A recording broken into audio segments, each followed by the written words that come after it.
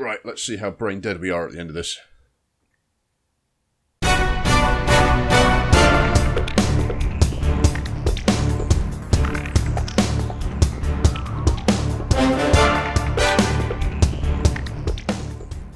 Hello and welcome to episode 24 of Double Reel, the podcast for the discerning film nerd. It's April 2022 and your eyes are probably watering, either from the hay fever or the cost of putting fuel in your car. We're here to help you get through it all with a generous helping of cinematic content. My name's James Adamson and I'm an ordinary member of the public with no standing in the media or the film industry. What I do have is a geeky love of film and obscure stories from the world of cinema, and a lot of opinions. Joining me on the podcast is my co-host, also called James Adamson. Welcome, James. Thank you for that introduction. It's good to be here. We've got an audience today. We've got two dogs listening in, Buddy and Mickey, so they're keenly listening for all the film content we're about to dissect. And when they're asleep on the rug. Yeah, but if they do start walking around and you hear their clicking on the floor, we'll pretend that's a Hans Zimmer soundtrack sound effect to make it more cinematic. Or they're on their way to slap a comedian. Yeah. We aim to provide an old-school film-goer's experience. This is the podcast equivalent of the monthly film magazines you used to buy in the newsagent, packed with a range of features from the world of film. Each episode is divided into two reels with an intermission so you can refuel and refresh before you tackle the second half. If you want to comment on the podcast or with your thoughts on cinema generally, you can reach us on Twitter on @DoubleReelFilm. There's also an Instagram account called Double Reel Podcast and a Double Reel Podcast Facebook page for you to follow if you're that way inclined. You can also follow us on letterboxd.com/doublereel, where we list all the films we've discussed on the podcast and much more besides.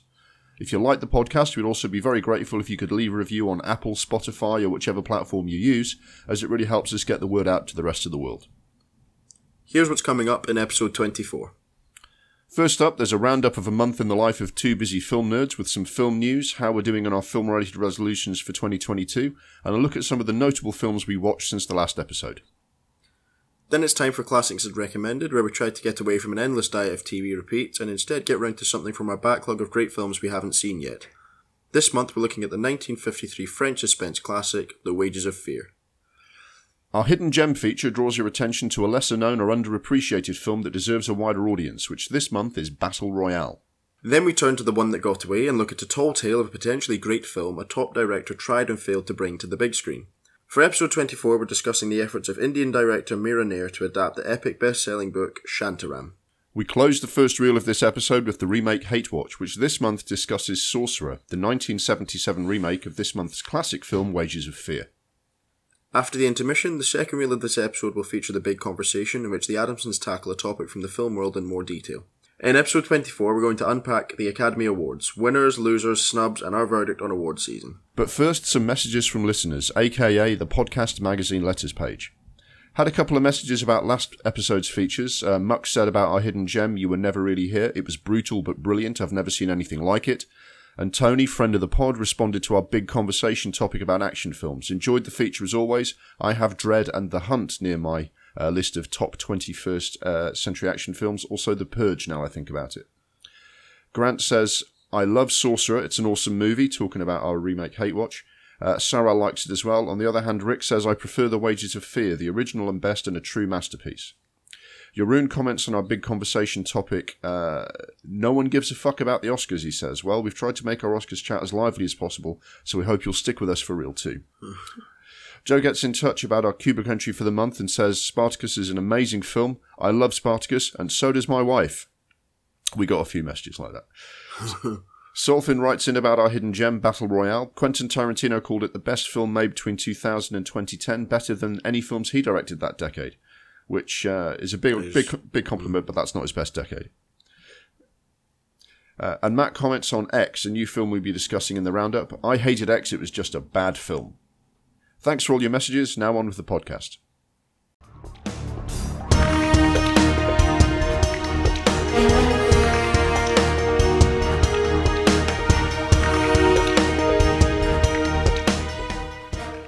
Now for our regular roundup of a month in the life of two busy film nerds. We look at any major film news that's breaking this month and how we've been getting on fitting in movie watching with our busy, exciting lives.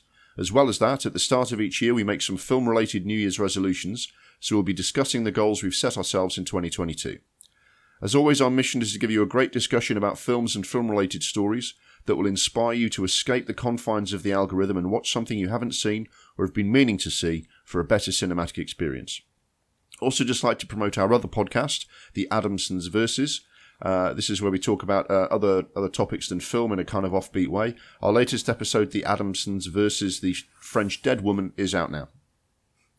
So, just before we get into our regular, content that we talk about for the roundup, I just wanted to just note this is our 24th episode, which means that once this goes out, we will have completed 2 years worth of podcasts since Double Reel first started, which is a bit of a milestone.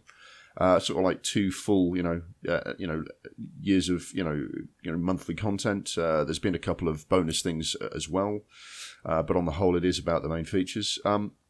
We have come a very long way since the first episode. We didn't even have James, my son, in the first episode. It was just me sitting in the worst moment of lockdown, jabbering away. I didn't even have a proper microphone, so the sound is not great. I was still learning how to speak on a microphone and how to kind of structure all the features, so it's very different from what we see now. I would hope that if people listen to that episode first, they would bear with us and say that it gets better. If you're listening to our regular latest episodes and like how slick everything is, you might want to dip into the archive and listen to some old ones. But we kind of hit our straps around episode 7 or 8, I would say, probably episode 8, because episode 7 there was that terrible incident with fucking Zencastr. But anyway, On episode 1, I mean, the format sort of improved from this. James first joined in episode 2 when we did the big conversation together. I very quickly realised that the best stuff was when we were just chatting to each other. So we restructured it so that James was coasting everything, and everything kind of, hit its stride then. But there is some really good stuff in the first episode. We talked about a new film, Extraction, because it came out on streaming. Our first classic was Lady Vengeance.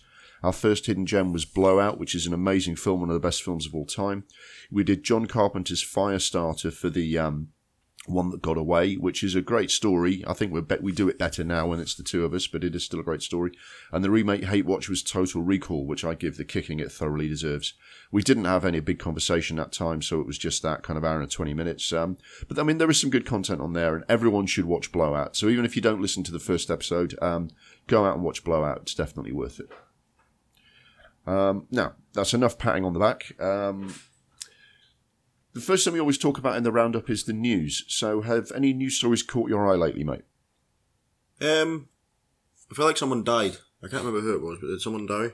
There's a guy called Gilbert Gottfried who died. He was a 67-year-old comedian who did some quite memorable little cameo parts in films. The one I remember him best for was he plays this sleazy accountant in Beverly Hills Cop 2 who they have to deal with halfway through a car chase, one of Tony Scott's big car chase set pieces, and you'd recognise him if you saw him. He had this kind of whiny voice, and his eyes were always half closed, but he's a very funny guy, and sort of one of those little kind of, one of those supporting players who holds up the whole industry, and it is sorry to see him go.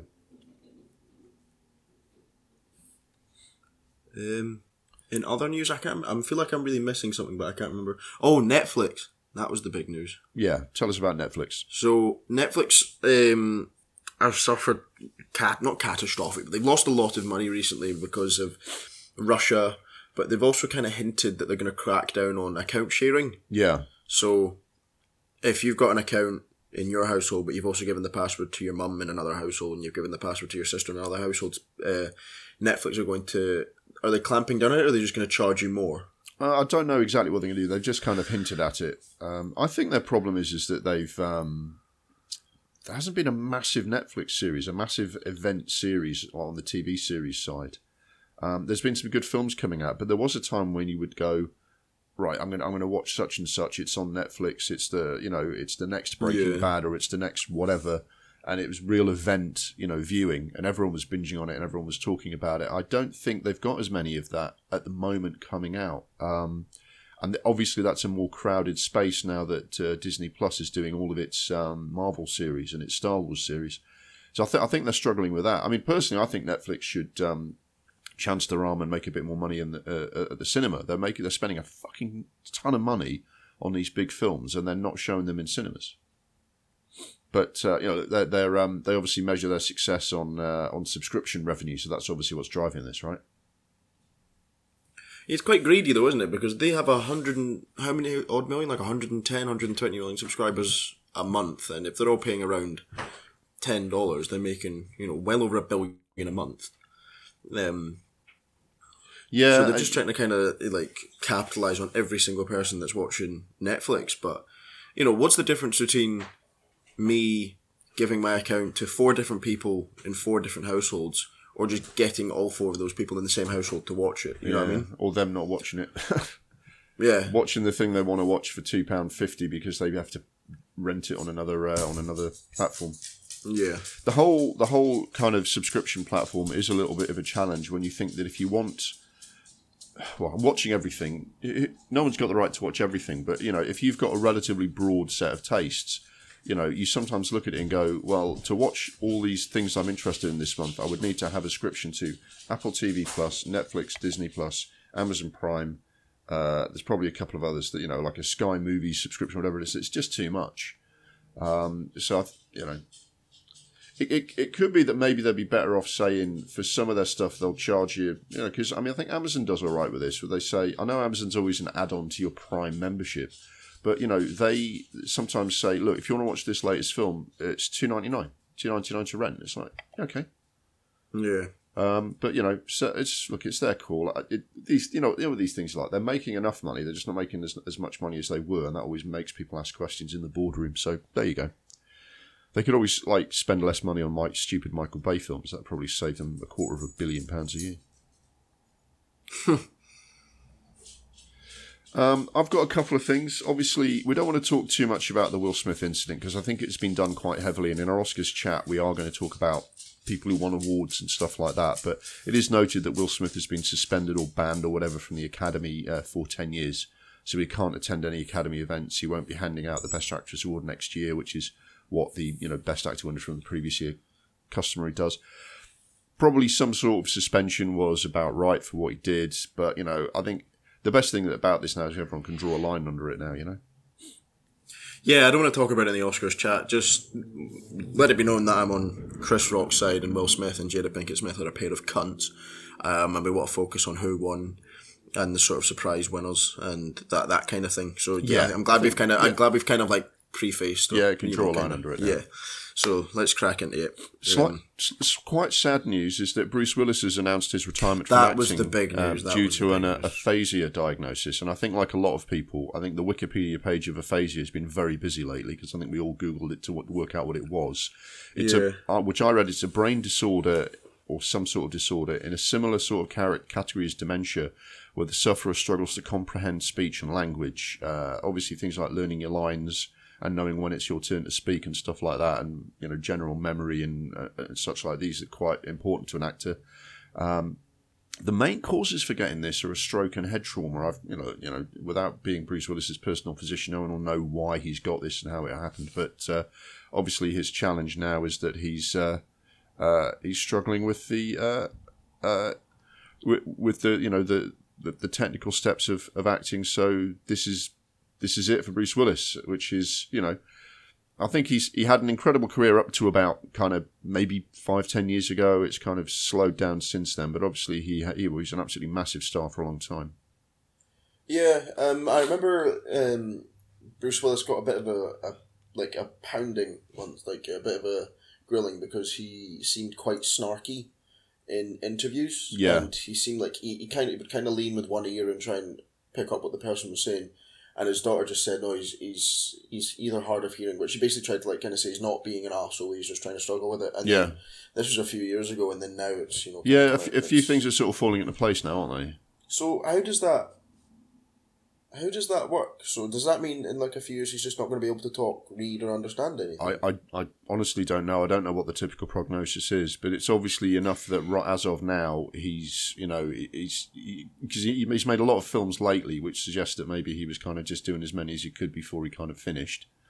And it's a bit of a struggle. Apparently he's had an earpiece, to feed him his lines, someone kind of giving him a signal to say it's your turn to speak now, walk over here. It's kind of challenging. And some of the film roles he's done lately, there were El Cheapo films because it meant he could just do his bit in like 3 days. Okay. I don't know how worse it gets. Okay. probably rightly, I think, well, definitely rightly, the Razzies, the awards for the Golden Raspberry Awards for bad, achievement in film, they withdrew his award category. They had to do it retrospectively because they'd already done it after this announcement. But they've withdrawn his category for this year, which was all about worst Bruce Willis performance in the film, because obviously that's rather harsh given the circumstances. Yeah. Any other news stories catch your eye? Not necessarily stories, but that Nick Cage film is out, and apparently it's incredible.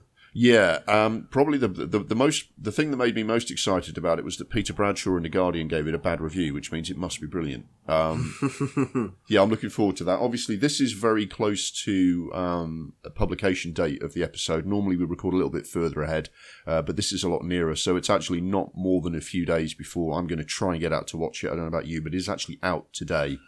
So people will be watching this soon, and we're going to make efforts to go and see this so that we can talk about it in the next episode. Don't know when we'll get a minute to watch that because I'm working tomorrow, looking after dogs and that on Sunday. So hopefully it's still out the weekend after. I'm sure it's going to be out for a little while. They're promoting this quite heavily, so fingers crossed. It is weird now, isn't it? Sometimes you could rely on a film to be out for a while and be a bit more confident that you'll catch it, but I think you will. I think you'll have time. Cool. A couple of quick things. Andy Serkis has been given the green light to make his adaptation of Animal Farm, the George Orwell classic. Okay. Which will presumably be the use of kind of CG and other kind of graphics to animate the animals. Is he playing every animal? I don't know, because his motion capture thing that he does. He recruited a lot of actors for the Planet of the Apes films that he did, who all joined in with him in the motion capture approach. So I imagine he'll have a cast of actors, different ones playing different animals. Yeah, I suppose it's different playing. He's been playing bipedal, bipedal. Yeah. Bipeds, those kind of. So I suppose it's different when you're playing pigs and horses and all that kind of thing. But no, it's a very good book, and it'll be they get it right. I'm not too sure, because Andy Serkis did do an adaptation of the Jungle Book called Mowgli round about the time that Disney did their live action version of it. Yeah, it got lost in the wash a bit, didn't it? And that animation looked shit. So I hope the CGI is a little bit better. I'm excited for that. On that. Yeah, I think he's been working very hard to perfect the technology, and so we'll see how that goes. Yeah, I mean, he's very good. He's directed a couple of things as well, and obviously he's very good at the way he brings the animals to life. But like you say, without the technology to make sure it looks all right, you would struggle. So we'll see. Hopefully he gets that. Yeah. And one last one from me. I'm not sure. I'm not super interested in the circumstances behind this, but it was a bit notable that Thandiwe Newton, I apologise. I saw this. She's left the Magic Mike sequel. Her reason for it was family reasons. She just can't do the film anymore. She's got to deal with some personal stuff. And then a source from the production said that she left because she had a blazing row with Channing Tatum about the Will Smith Chris Rock incident. And they fell out over it, which is a rather odd thing to fall out over. But apparently that's the reason that was alleged. She's since come back and denied and said that that's the case at all. So I don't think we're going to know for a while what that is. But it's a slightly odd footnote to the Oscars that that this was alleged. Yeah. It sounds like they've been a bit childish with it. They're both grown adults, and I don't think it's something to lose a talented actress over. But if she's been genuinely out of line, then she's been genuinely out of line. But he is the producer on that film, so if she's been out of line, then there's given he's producer on the film and is the main character, if someone was going to leave, it wasn't going to be him. Things like this, it's normally, if they were getting on great about everything else, it would be weird for them to fall out so much over something as stupid as that so they can't work together. So either it's a bullshit story or there was a lot of other shit going on. Yeah. But anyway, Salma Hayek is now playing that part in the film. So those are all the news stories I had. I don't know if you had anything else, mate. No, I think we can get into it. Very good. Okay, so the next thing we normally talk about on the podcast in this roundup is what new films are coming out soon. We've already talked about the Nick Cage film being out now. Shout out about any that that have caught your eye that interest you, mate. But I've got a little list here. You crack on. 29th of April, Downton Abbey: A New Era is out, which is a big fat meh from me. I mean, I'm sure if you like the TV show, you'll like these films. that one that I'm curious about, just because I don't think you get many of these. There's a film called on the 29th coming out called The Feast, which is a horror film in the Welsh language. Which is quite, interesting that that's happening. I don't really know much else about it, but I thought that's quite an interesting thing to be going on. A very big release on the 5th of May is Doctor Strange in the Multiverse of Madness. That does look quite good. Yeah, I saw the trailer and it looks good. I mean, Sam Raimi, if he's been given free rein to do what he wants to do, that should be good, because not only is he's done some good superhero stuff. Let's forget about Spider-Man 3 for now, which I don't think was entirely his fault. He has done some good superhero-based stuff, and he's got a good horror track record. And I think the Multiverse of Madness is kind of meant to be kind of horror-inflected with the bit of H.P. Lovecraft influences, which we talked about and when we talked about the future of Marvel. So my fingers are crossed for that. I'm hoping to go out and see that when it comes out as well. For those who like a music documentary and like Nick Cave, on the 11th of May, This Much I Know to Be True is coming out, which is a documentary about Nick Cave's music. On the 13th of May, there's a remake of Firestarter, the Stephen King horror adaptation, which obviously we discussed John Carpenter's attempts to make that and the rather kind of poor version by another director that eventually came out. Given that the original film that we eventually saw wasn't brilliant, I wouldn't be against seeing someone do a good version of this, but I saw the trailer for this and it looks pretty average, and there's no top-line talent involved in writing and directing it, so wait and see. There's a couple of good actors in it, but, we'll see. And another one coming out on the 13th of May, this is something that's happening a bit more, is that there's a film called The Quiet Girl coming out, which is a drama in the Irish language, Irish Gaelic. So there are a few films clearly being made in some of the less spoken languages of the British Isles, which, I think it's good that it's happening. If people want to see that and want to see a film in their own language, it'd be nice. It's nice to see that it's happening. 20th of May, there's a film called Men coming out, which is a new horror film. It's written and directed by Alex Garland, who wrote the Dread film that we both like, and he's directed made a couple of other films that have been very interesting, such as Ex Machina and Annihilation. The trailer looks intriguing. So it's one of those ones where if it works, it should be really good. But I'm sure you've seen a few trailers, mate, that were quite promising, and then the film wasn't very good. So I'll reserve judgment. Yeah, I don't like watching trailers anymore because they do give a lot of the film away. Yes. And then you've got to try and, that's why I didn't see the second Venom film, because I feel like the best joke was in that trailer. Yeah, and it got kind of mixed reviews. So I remember when we went to see Bad Neighbours, it was just kind of an impulse thing, was it? Let's go and see that. And neither of us had seen the trailer, and we really enjoyed it. And then I later saw the trailer, Bad Neighbours. Oh yeah. For our American listeners, Neighbours is what it was called over there, but because there's a TV show called that over here, it's called Bad Neighbours. That's the Seth Rogen thing. At least two of the best scenes or jokes in the film were in the trailer, and I'd have been really pissed if I'd seen the trailer and had those ruined for me. Do you know what I mean? Yeah. Other than that, there's a film on the 20th of May coming out called The Innocents. It's another horror film. It's a Scandinavian horror film about scary children with supernatural powers. So that's, to be honest, that kind of tells you everything you need to know about a film like that, doesn't it? It'll be bleak. It will probably be genuinely horrifying. And Vortex, it's a film about dementia. There's been a few of those lately. Obviously there was Anthony Hopkins, the father. This is directed by Gaspar Noé, who did things like Irreversible and Love, and is a highly controversial director. This could be in questionable taste given the way he normally makes his films. So I imagine we might be talking about news headlines that come out from that film next month. And the last one is a film called The Road Dance, which is a period drama set in the Outer Hebrides just before World War II, which could be interesting. So it's interesting what I saw, the last sort of round of trailers I saw. There's quite a few kind of odd little films being made from different parts of the British Isles that we don't normally see, which I thought was quite good. Other than that, it's been a bit of a quiet month. There doesn't seem to be as much going out as there has been. I think we've got past that bit where all the films that were waiting to be released have been released, notwithstanding that Top Gun Maverick's due to come out. But I think after that, I think all the delayed films will be out, won't they? Fingers crossed. Yeah. So, other than that, we talked about what we're going to see or what people might want to go and see. Now it's about what we've seen this month. Have you had a chance to see anything in the cinema this month, mate? No, I've been Shocker. I know you've been working and reflooring your house and everything. Not the whole house, but 2 rooms. So Yeah. I've been anytime I've had not doing that, it's been taking like carpets to the dump. So I've just been watching stuff on I'll get my Netflix up and I'll try and discuss some of the things I watch. Sure. Well, I did manage to go and see one thing at the cinema. I had to make 2 attempts to go and see it because I got a COVID diagnosis the first time, so I had to cancel going.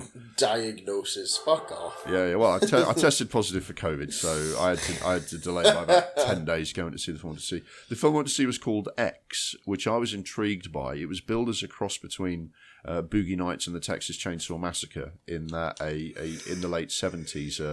A group of independent porn filmmakers go to a ranch or a farm in Texas to shoot a porn film, only to find that the people who live at the farm are weird, dangerous, and out to kill them.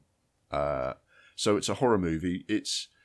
It's not as good as that kind of scenario suggests. I mean, maybe that's asking too much for a film that's a cross between Boogie Nights and Texas Chainsaw Massacre to be as good as both those films. It was okay. The main actress was playing 2 roles, the lead girl and the female antagonist.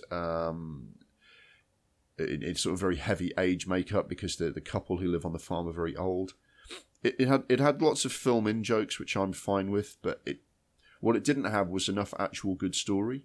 I think on this podcast, neither of us are against films that refer to other films. I mean, otherwise, we couldn't watch a Tarantino film. But the film's got to stand on its own 2 feet. And while this had some good scenes, some good kills, it didn't quite work as a story. Partly because the antagonists in the film are really old, and therefore really frail, and therefore they had to contrive a lot of situations in which that would be scary. Because quite frankly, a really, really old, frail person shouldn't be that much of a threat to half a dozen quite young, healthy people. But it was okay. So it had some well-staged moments, but it wasn't a classic in my view. It's getting some good reviews from some horror fans, so fair play, but not for me. So what came up in your? We're kind of doing your resolution now, mate, which is what films did you see in general? So sort of Netflix and other kind of platforms that you watch films on. It's a bit confusing. So, you know how we share a Disney Plus? I don't know if that's going to get us bumped off Walt Disney. Yeah, okay. But I definitely didn't watch Dinosaur this month, or Gigantosaurus, or Playtime with Puppy Dog Pals, or Return of the Jedi. No. So was that you? Yeah, that was me trying to entertain Rohan with some new content. So, what did I see? I saw The King of Staten Island. What was that like? Excuse me. The King of Staten Island was actually better than I thought it would be. I do like Pete Davidson. I find him very funny. And it's got Bill Burr in it as well. And you know, it's a funny film, and it draws a lot of parallels to Pete Davidson's actual life. I remember reading some interviews about it, although I haven't seen the film. But it's good for a good chuckle. It's it made me laugh. And yeah, it's got kind of some wholesome moments, but it is funny. It's a bit ridiculous, but if anyone likes Pete Davidson, I'd give that film a watch. And I also watched the new Jackass.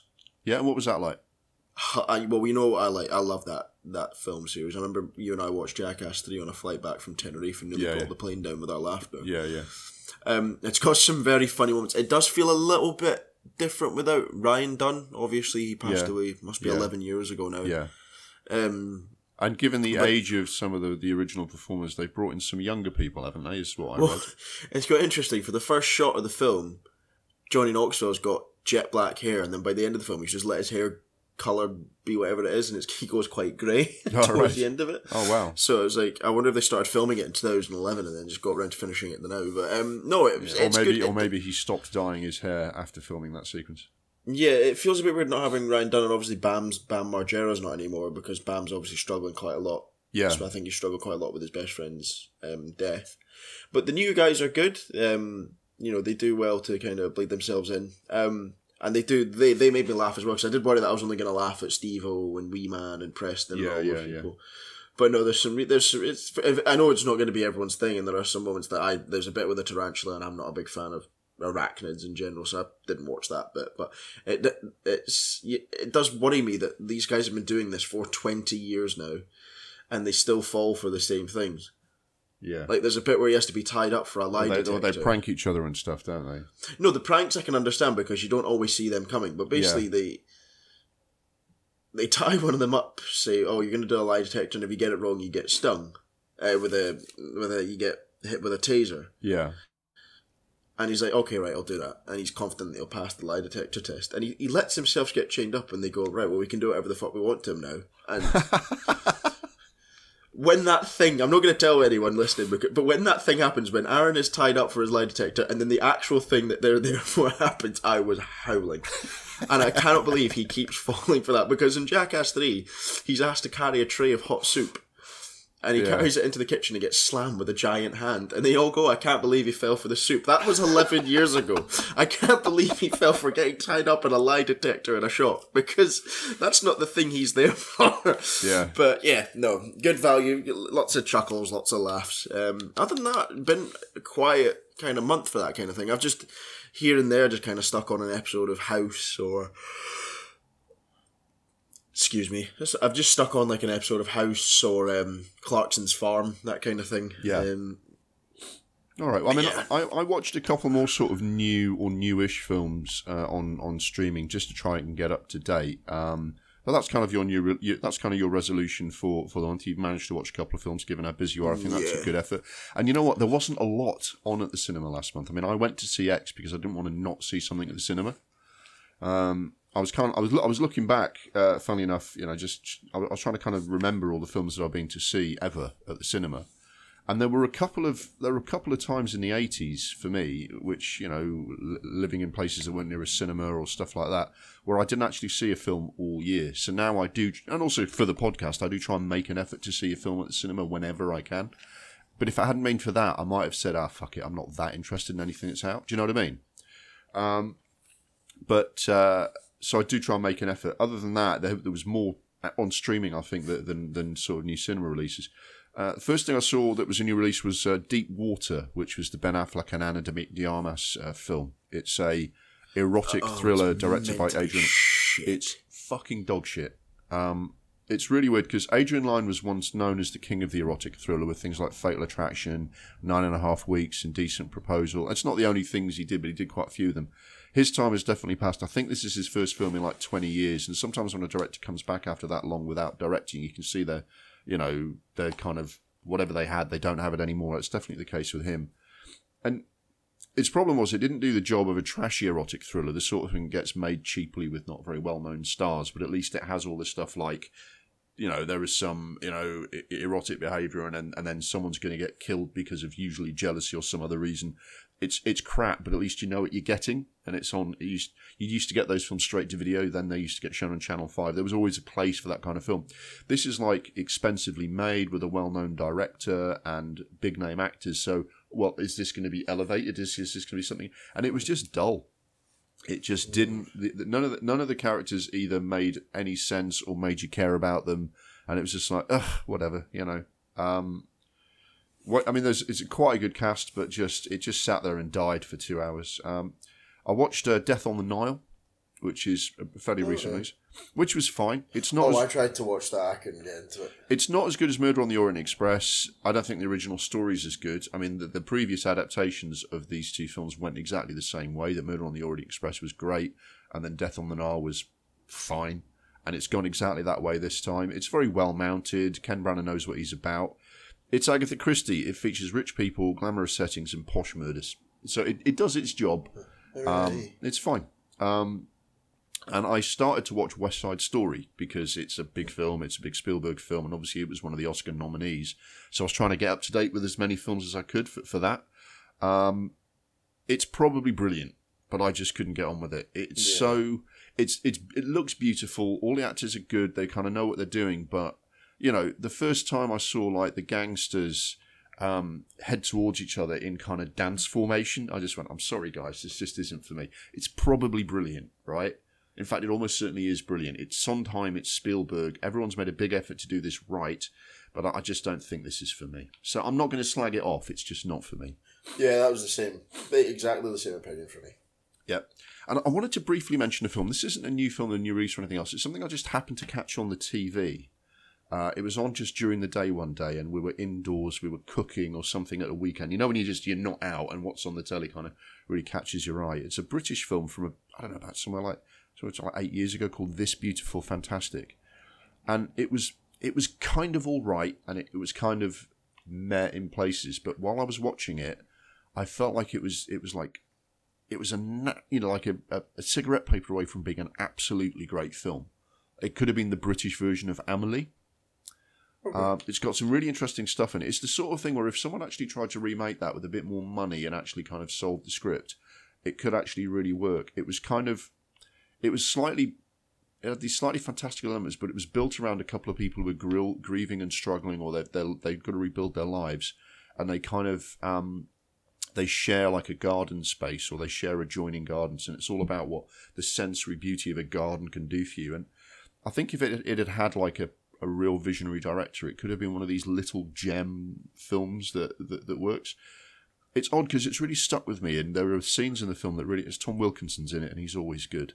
There's scenes, and Andrew Scott, sexy priest, and from Fleabag, and it could have been one of these amazing, eccentric little films that kind of just stays with you. Bits of it stayed with me, and I just wanted to mention it. You know, maybe other people like to watch it and think, James, you're mad, I don't know what the fuck you saw in it, but it was a quirky little film that for 5 minutes at a time was absolutely terrific before falling back, and it just kind of stuck with me a little bit, even though it's not great, but it could have been, if you see what I mean. Yeah. So that's my film watching. I did watch a few new things. Cool. So, I mean, I think you fulfilled your resolutions for the month, and I know you did that under the pressure of being really busy with other things. My New Year's resolution for 2022 was to do a project similar to the one I did last year, and this year's is called 2022 A Kubrick Odyssey, where each month I watch an entry from Kubrick's film, and by the end of the year I'll have watched all of the films that he directed. This month I'm doing Spartacus, the Roman epic about the gladiator slave turned rebel. It's a true story, obviously fictionalized for the film. It's obviously quite iconic. You know, there's the I'm Spartacus scene that everyone remembers. It's Kirk Douglas's favourite film of the films he made, or what he thought was like his strongest film that he did. It's good in all a bunch of ways. It's probably Kubrick's least personal film, which is mainly because the film was all set to be directed by a different director called Anthony Mann, and it wasn't working out, and Douglas fired him, and he brought in Kubrick because he'd been impressed by Kubrick from the previous film they'd done together, Paths of Glory. Kirk Douglas wanted this to be his legacy, the film that he would be remembered for, which I think it is. He needed a director who would make this stand out, and I think Kubrick definitely makes it stand out. But it's definitely not Kubrick saying, "I'm going to do this film. This is what this film is going to be about, and this is how I want to make it." Do you know what I mean? Like pretty much all of his other films, he sets out to make a certain film, and in this film, he sets out to make a film that he's kind of been hired to do by Kirk Douglas. So what that meant was there was a lot of battles, because Kubrick still comes in and says he wants things a certain way. He wanted to make some changes to the script. He basically he fell out with a cinematographer and told him to sit down, and Kubrick would be his own director of photography, because the cinematographer just wasn't doing what Kubrick wanted him to do. Which is really ironic, because that cinematographer won an Oscar for this film because Kubrick told him to sit down and let him do it for him, which is ironic. I mean, you've seen Spartacus, haven't you, mate? What did you think of it? Yeah, I saw it relatively late. I think I was about 18 when I saw it. But no, it was obviously a bit dated at the time, but it's still a good film. It's one of those ones that I think I would have liked if they'd had like a budget for it back then, and like the kind of facilities to do it kind of more justice back then, because obviously it was done in 1950... 1960, so... 1960, I thought it was 1959. Yeah, around about the time. It had a very big budget for the time, but I don't think it had a very big budget for what it was trying to do, if you see what I mean. I think it might be money or it might be resources. The resources that were available to to Ridley Scott for Gladiator would have done Kubrick a favour, wouldn't it? Yeah, that kind of, yeah. Yeah. I mean, there's some interesting kind of bits of film industry for it, in that Dalton Trumbo wrote the script, even though he was blacklisted for being too left-wing for the Americans. And you don't have to be that left-wing to be too left-wing for Americans, do you?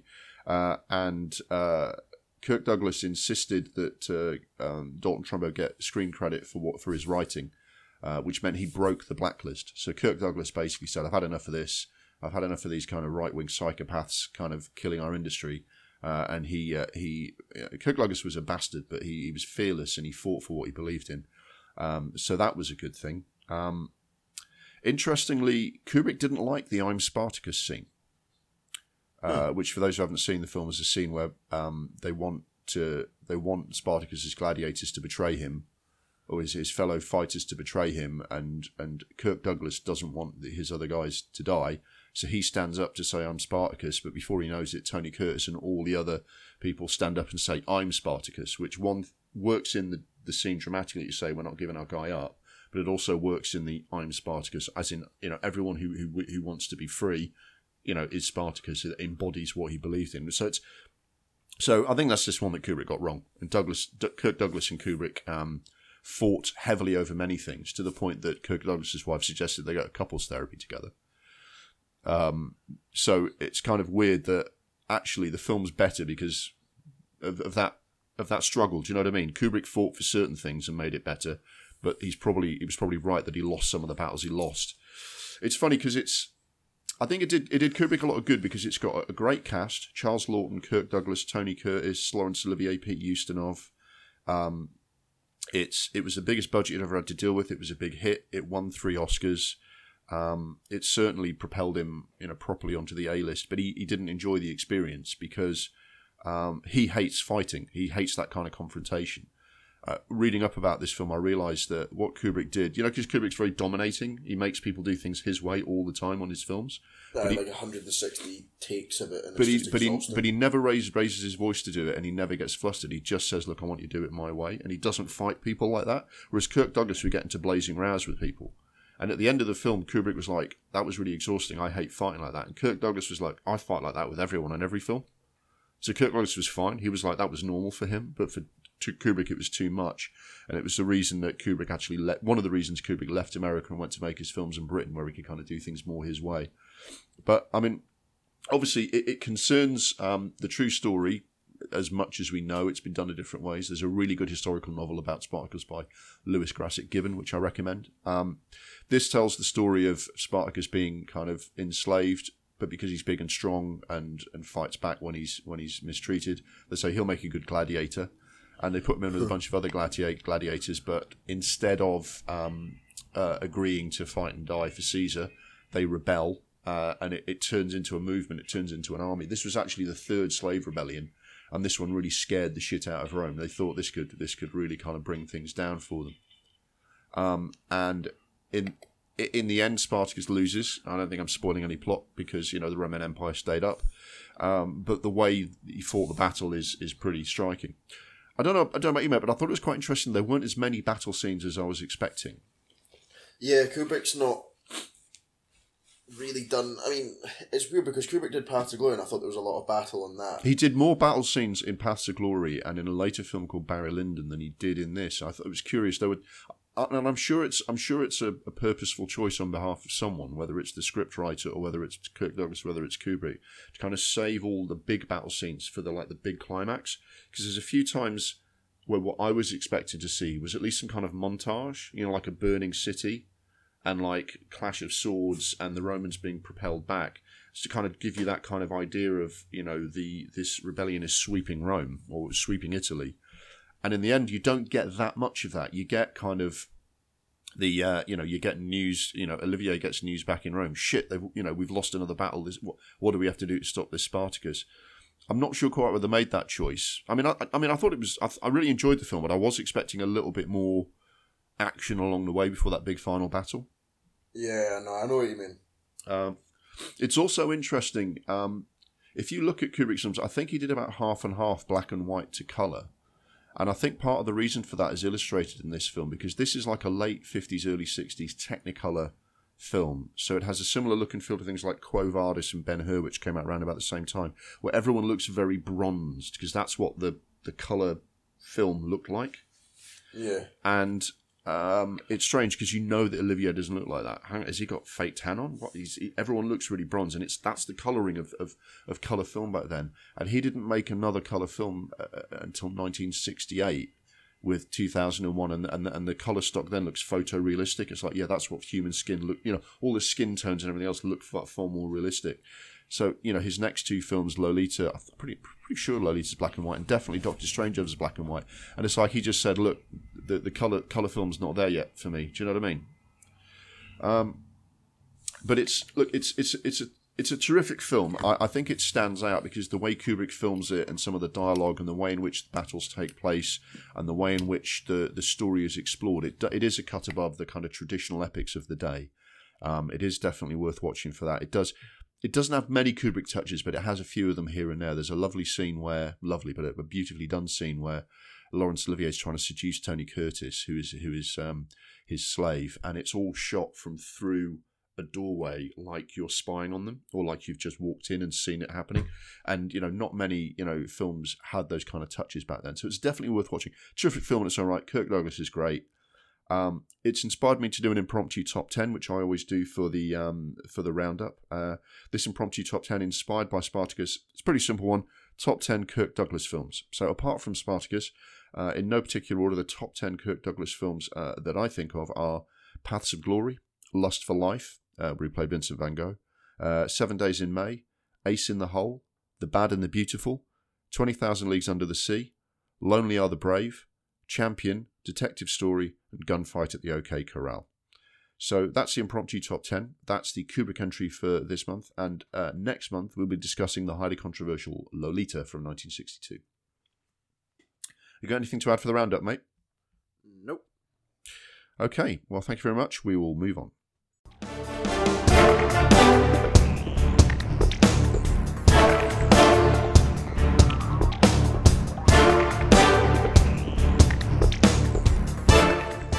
Now for the classics and recommended feature, where we try and watch something from our backlog of great films instead of all the endless movie repeats rotating on TV. Our watch list includes films one or both of us hasn't seen before and recommendations from you, the audience. Committing to do so for this feature has helped break the mental block around some of those films. I mean, we got to see and share our thoughts on a wide range of films, from award-winning music biopic Walk the Line to gothic family drama Eve's Bayou. We have a growing list of other films to do for this feature as we keep adding films we haven't seen yet, and from the steady stream of audience recommendations. You can go to letterboxd.com/doublereel and click watch list for all the films on our list, and you can make recommendations there or on all the usual places on our socials for a classic you'd like us to watch. This month's entry is a French suspense film from the 1950s, which spawned countless imitations and a famous remake. Our classics and recommended feature for episode 24 is The Wages of Fear. So, James, I think we've talked about The Wages of Fear before, and it was one of the first films that I put on the list of classics because I'd bought it on the recommendation that it was a classic old film and then never got around to watching it. What's your history with this film? Never heard of it. Never heard of it? No, I had no idea it existed. I had to do a bit of research into who done it, how much it made, and all that kind of thing. Yeah.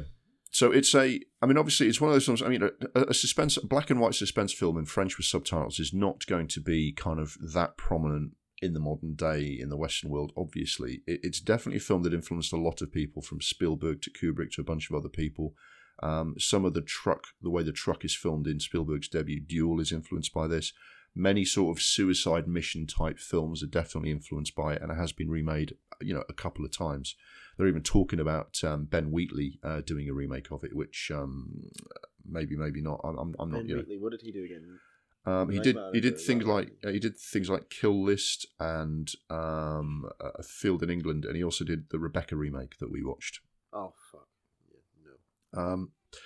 So this film was directed by Henri-Georges Clouzot. We've already featured him once on this podcast a while back for a film called Diabolique, which was like the French equivalent of a Hitchcock film. This is like an action thriller from the day. I think the first thing to say is that I think it's inevitable that a film that comes out in 1953 and is an action suspense thriller, it's going to date. Because if you talk about, filmmakers who were influenced by this film, everyone from Scorsese to Paul Schrader to Spielberg and other people, they remember watching this film and being gripped. White Knuckle Ride, absolutely everything else. And I just don't think that can be sustained for, nearly 70 years. Because 70 years on, I mean, just by the very fact of making a film like this and other people watching it and wanting to do something as exciting as that, it will be superseded before long. In the same way that guitar riffs from the 60s got superseded by the people who went and made records in the next 30 years, the way, John Carpenter's Halloween, everything that happened after Halloween was a lot gorier, even though people were shocked by that film. So that's a preface to it. I thought it was similar in a sense to when we watched The Big Sleep, mate, in that it's very of its time. But what did you think of it on the whole? I thought it was quite good. I really like the premise. See, when you get me with a premise like that, I'm into the film right away. I like the kind of idea of like these kind of almost like these dueling trucks. It was cool. Yeah. I like the kind of. I mean, it's definitely an ingenious premise, isn't it? Yeah, as soon as you have a good premise, I'm there. Although that's not always the case. It does have to be done well, and I do think this film does it well. We've had examples of films that have really good ideas, like Looper. Yeah. But didn't like the way it was done. Yeah, and didn't pull it off. Great idea, not quite pulled off. Yeah, but no. If you have the good idea, I'm there right away, and if you do it well, even better.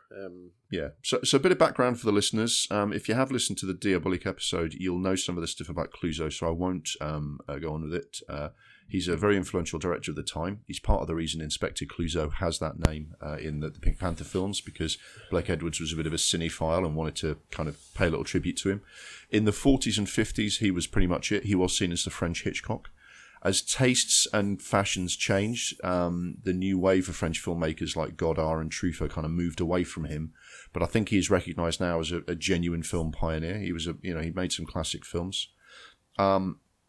This film is based around the idea that in South America, various desperate people are living in a kind of a nowhere village.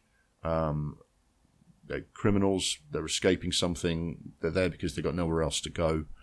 They make ends meet doing whatever odd jobs are available. There's not really that much going on. They'd love to leave, but it costs too much money. You need like thousands of dollars for a visa to go somewhere else, even if you have got somewhere else to go.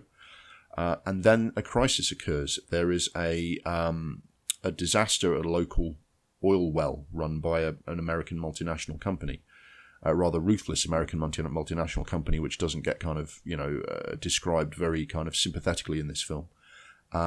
This fire threatens to destroy the well and get out of control. The only way to put out the fire is to use nitroglycerine to cause explosions, which kind of deprive the oil well of oxygen. The only way to get nitroglycerine to that well is across the jungle. You can't fly it. There's no, the only way to do it is drive it in trucks. And the American oil well can't get any of its own people to do this. The American oil company can't do this because their unions quite rightly say, fuck you, we're not going to risk our people's lives. So they go to this village full of desperate people to say, look, this is more money than you'll ever see, but it's dangerous, you might die. Who wants to drive these trucks? And they get some volunteers, and 2 trucks full of nitroglycerine have to drive through various treacherous South American locations, winding roads, platforms that could fall down, mud, getting stuck in the mud, all various things to try and get across there. One slip, one bump, you could die, you'll get blown up. They send 2 trucks because I think there's a really good chance that at least one truck is going to blow up. So these people's lives are worth nothing, and you follow these sort of 4 desperate people who all for their own reasons have decided to take on this mission and see how close they get to surviving and getting the nitroglycerine to put out the fire. And what follows is a series of high suspense sequences where they frequently come within a millimetre of being killed and blown up. It's got Yves Montand in the lead role, who, this was his film debut. He was known as a bit of a crooner, but he went on to a pretty successful film career. A lot of other actors that you kind of haven't really heard of because it's from France in the early 50s. It's in black and white. I thought it had quite a long build-up. It went to a lot of trouble to tell you about the village and the characters and everything else, but once they got set up, it was all about the suspense in the trucks, wasn't it, mate? Yeah, it does that kind of. I didn't realize it was as long a film as it was, and it does build. It's very long for the 50s. It's over. It's like 2.5 hour it's film. Nearly 2 hour 40. Yeah. Yeah, which it's very very rare for films to be that long in the 50s, unless they're kind of historical dramas with a wide scope. It's much more common now for a pure suspense film to have that kind of running time, but unusual, isn't it? Yeah, I think it does. I think a little bit could be said for it to be kind of trimmed down a little bit. It is trying to build up the suspense, and I do understand that to some degree, but I do think they could have kind of slimlined it a little Yeah, bit. and we will see in the remake section of this episode a different treatment of the same story, and it'll be interesting to compare.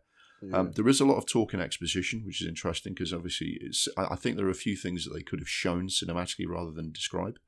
And I was slightly surprised that we didn't see more of the oil well explosion. We were told about that later.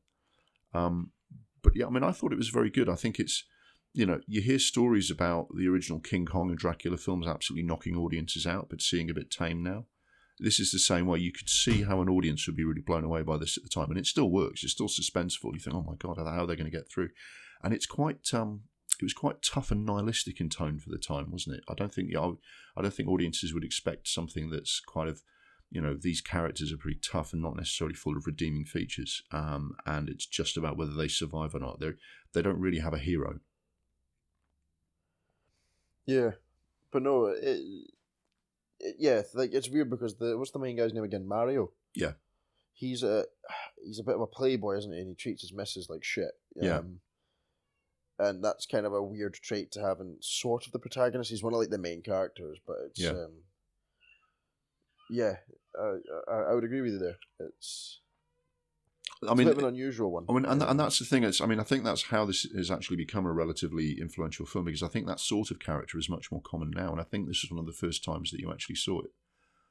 Expecting an audience to actually invest in the struggle of not necessarily sympathetic characters. And to tell the story of quite a bleak kind of place where everyone's just trying to survive, and they're friends, they have friendly relations, but you get the feeling that if it came down to a fight for survival, they wouldn't necessarily have each other's backs, and yet you still find yourself gripped by their mission across the jungle. I mean, it's obviously a limitation. I mean, it was filmed on location, which was rare for the time. But it was filmed in the south of France, in the Camargue, and it doesn't really look like the South American jungle. But other than that, I thought it was very good, and that I think it's an interesting way to shoot an action film where the vehicles are going quite slowly, and it still works. Because obviously these trucks have to drive quite carefully, don't they? So you have exciting sequences where the truck isn't going very fast, because if the truck was going super fast, it would blow up. There is one interesting scene where there's a road which is, I'm trying to remember why it was the way it was, but there was a particular road which is a bit treacherous, and the only way to get across it quickly is to drive faster than you would like to. I think it's because of the surface was a bit. I didn't entirely follow the reasoning, but the reasoning was they had to drive this particular stretch of road quite fast, and they've got a stopwatch going. If we do this for much longer, then we're going to be in a lot of trouble. And I think it built a lot of things that are quite well known in action films now. The idea that this thing has got to happen by this time or in this way, and if not, you're doomed. And there's a lot of sweaty brows and moments. So I think it's. Again, it's like watching. I think it's like watching a classic car that's has set the kind of design for future models. If you see what I mean. Yeah, no, I would agree. It is very well shot. For a film in the 50s, you expect it to not. I don't know, being a bit stereotypical there, but not as slick. Yeah, and I mean the way people throw a punch and hold a gun and run and jump off things was normally a lot less kind of slick than it is now. Do you know what I mean? But I think this holds its own actually quite well. No, they did very well considering the kind of the limitations of the time, but also the task they set themselves with that kind of story and film. Yeah, definitely. So yeah, I mean, I'm glad I watched this. It was one of the features it was one of the films that actually inspired this feature. When I was looking at my DVD collection, going, look at all these films I haven't seen. I should start getting through these. This was one of them. So it's good to have got it watched. Yeah, I think we would recommend this. I think it's not just an interesting film because of what it tells you about how action films evolve, but I think it's a genuinely entertaining film in its own right.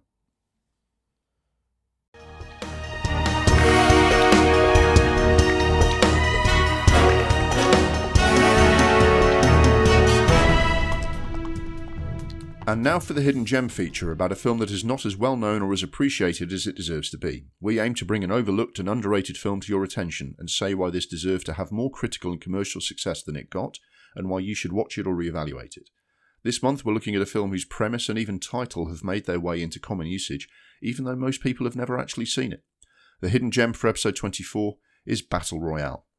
Yes. So James, you mentioned this in the last episode, and I hadn't seen it in a while, and it did inspire me to suggest it for this month.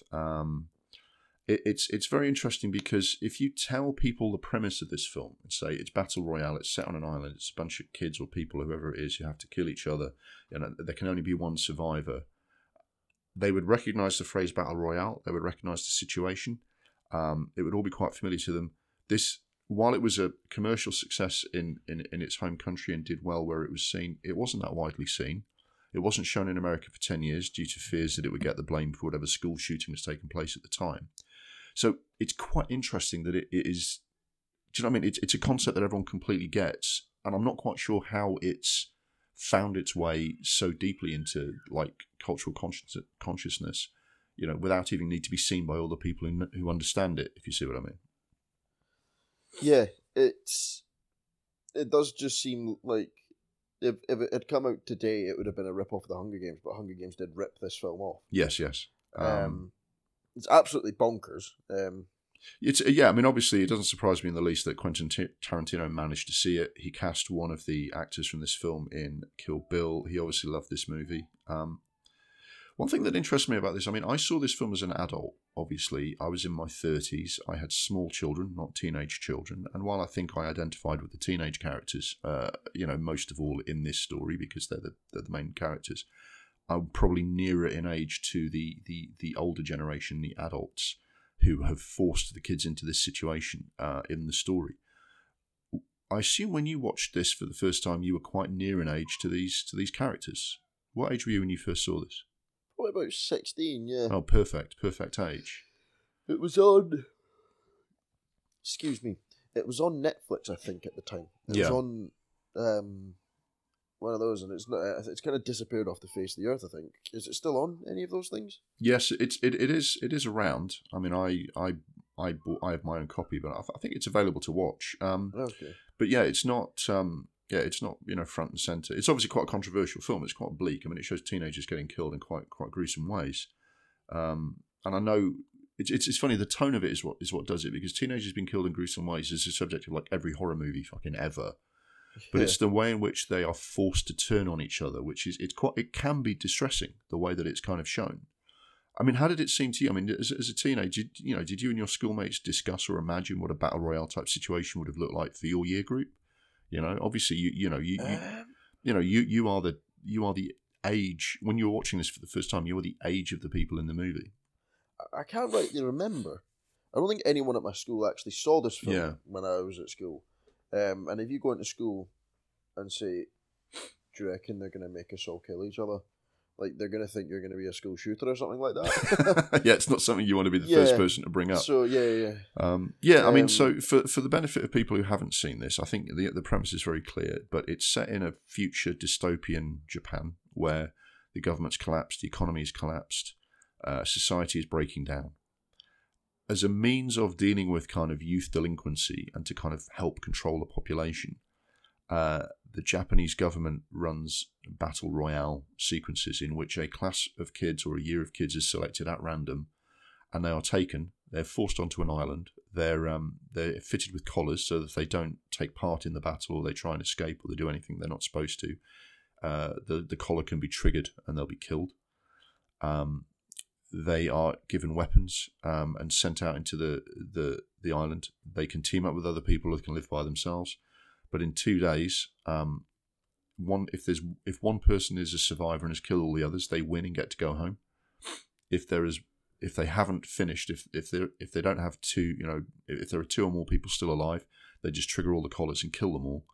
And it's a fight to the death with school teenagers as some sort of revenge for kids, getting out of hand.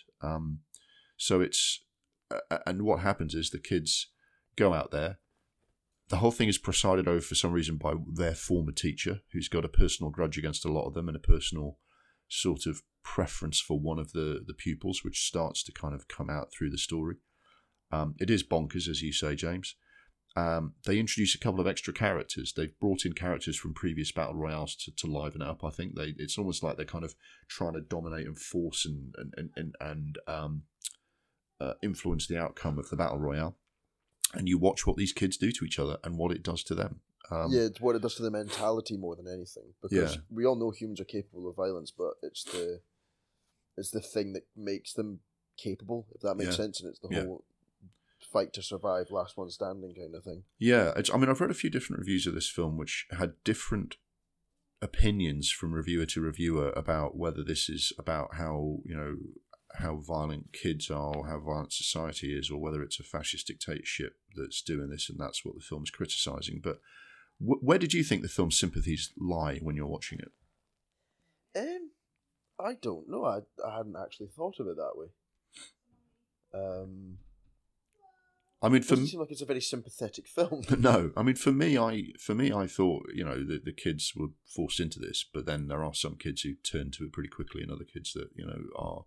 There are different reactions to it, so you sympathise more or less with different characters in the story. I thought it was interesting that the writer had a nightmare about his teachers and his school doing this to him, and then he woke up and thought that would make a good story.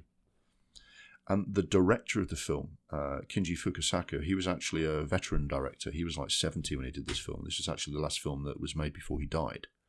Jesus. And he remembers being in his early to mid-teens, I think, towards the end of World War II, and being forced to go around cities that had been bombed and clear up broken bodies, and some of them were forced to fight. So he was attracted to the material because he'd actually seen kids that age brutalised by their surroundings and brutalised by a fascist regime. And he thought it'd be really interesting to explore what that does to kids in this situation. So his sympathies are definitely with the children. He's making a film about the way in which circumstances make kids like this and do that to them, which is why you get flashbacks to some of the kids, their family situation or what's made them the way they are. Do you see what I mean? Yeah. But I think at the same time, some kids immediately go, right, I'm definitely up for this. Give me a gun. I will kill my classmates. I don't mind. Do you know what I mean? And there are other kids that would kill themselves rather than do it. So it inspired kind of a range of emotions for me. There are times when I was genuinely kind of going, Jesus, that's strong. People getting quite bad stuff happening to them. Yeah. The thing is, it's hard to even kind of pinpoint the point of this film. It's a film that, because it's in such an absurd kind of, reality where this is the kind of thing that, kind of similar to Squid Game kind of vibes, where the people just get taken off somewhere. That's definitely part of the. There's definitely a commentary on Japanese society. Yeah. How could it not be? It's Japanese people telling a story about stuff like this, and it is one of those countries that actually had a fascist regime in place that that brutalized its own people before they went and brutalized anyone else. It can't not to be influenced by those things. Do you know what I mean? I thought, and that reference to Squid Game, I think, is clearly a big thing because there's that sequence at the beginning where they have that absurdly perky female TV presenter explaining the game to them with all of her little kind of mannerisms and everything that, like, if you've ever been to a Yo Sushi, it's that voice, that kind of insanely perky voice, but she's explaining how they're going to be killed. Yeah. And that clearly is some sort of commentary on the kind of it's like a violent version of Takeshi's Castle in a sense. Do you know what I mean? It's kind of clearly referencing the way in the things that Japanese people have done to them, whether it's on a TV show, whether it's in the past. Yeah. No, it's interesting that you've thought about that because I hadn't even thought about the kind of social commentary on it. It was, for me, it was just kind of. It worked. I don't think you need to be interested in the social commentary. It works as a premise straight off. This is one of the few films that's come out in the last 25 years that's kind of kicked off its own genre or subgenre. Because now battle royale is very much a thing in video games, in other shows and films. It's not often that a new storyline comes out, So it works. It works as a premise by itself, really, doesn't it? Yeah. No, it's. I mean, these things always have a bit of it's not completely new because you had things like The Running Man, which was a Stephen King novel, and then a movie, The Running Man, which used similar premises. So it's nothing is completely new in the world, but it definitely the idea of a battle royale scenario distilled like this into a film. It's genuinely for the first time, but there is something about something like this being done as a TV show. I mean, The Hunger Games. The writer of The Hunger Games claimed never to have seen this film, which I can sort of believe. Because she wrote the novel in 2007, 2008, and that film was not released in America until 2010. So it's possible she hadn't heard of it, but it is weird that no one at the publisher or no one along the way would go, this is a bit like Battle Royale. I mean, it's no skin off my nose if someone does a story based on that. And Hunger Games does add a whole different kind of political element to it that's not in the Japanese film. But it's odd that they just claim to have not known about it at all. You'd thought someone would at least have heard of it at some point between submitting us a manuscript and it getting published. Yeah, interesting. It's done a different way. The two universes are two different things. Oh yeah, definitely. I mean, this has got this hugely macabre kind of, the idea that it's a televised endurance game show is a very Japanese way of doing it. I was thinking when I was watching this that a great special feature of this film would be a DVD commentary with Craig Charles. Aye. Who does Takeshi's Castle on the British telly. But I mean, it's fascinating. It is bonkers, and I think there is an element of. I always wonder. I don't know about you, but I always wonder when I'm watching a Japanese film whether there's something I'm missing about the way a story is portrayed. Because Takeshi Kitano, who plays the teacher, who somehow seems to be in control of the whole government scheme to do this to kids, even though previously he was a secondary school teacher. It's like, is that satirical? Do you know what I mean? I'm not quite sure how he's in the situation that he's in, and the way in which he goes into the story and influences things from time to time without spoiling any plot details. I kind of took it as there is a satirical element to this, and also you need some sort of confrontation between the protagonist and the kids for the story. Do you know what I mean? And I went with it. I didn't mind it. It's like I don't think a story like this needs to be 100% realistic in all of its plot points. No, yeah.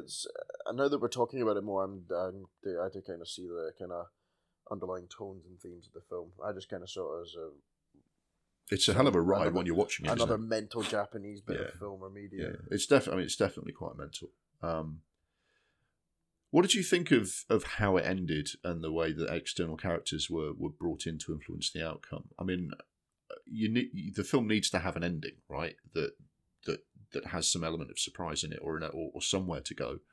Do you think the scriptwriters were cheating a little bit, introducing external characters with their own agendas?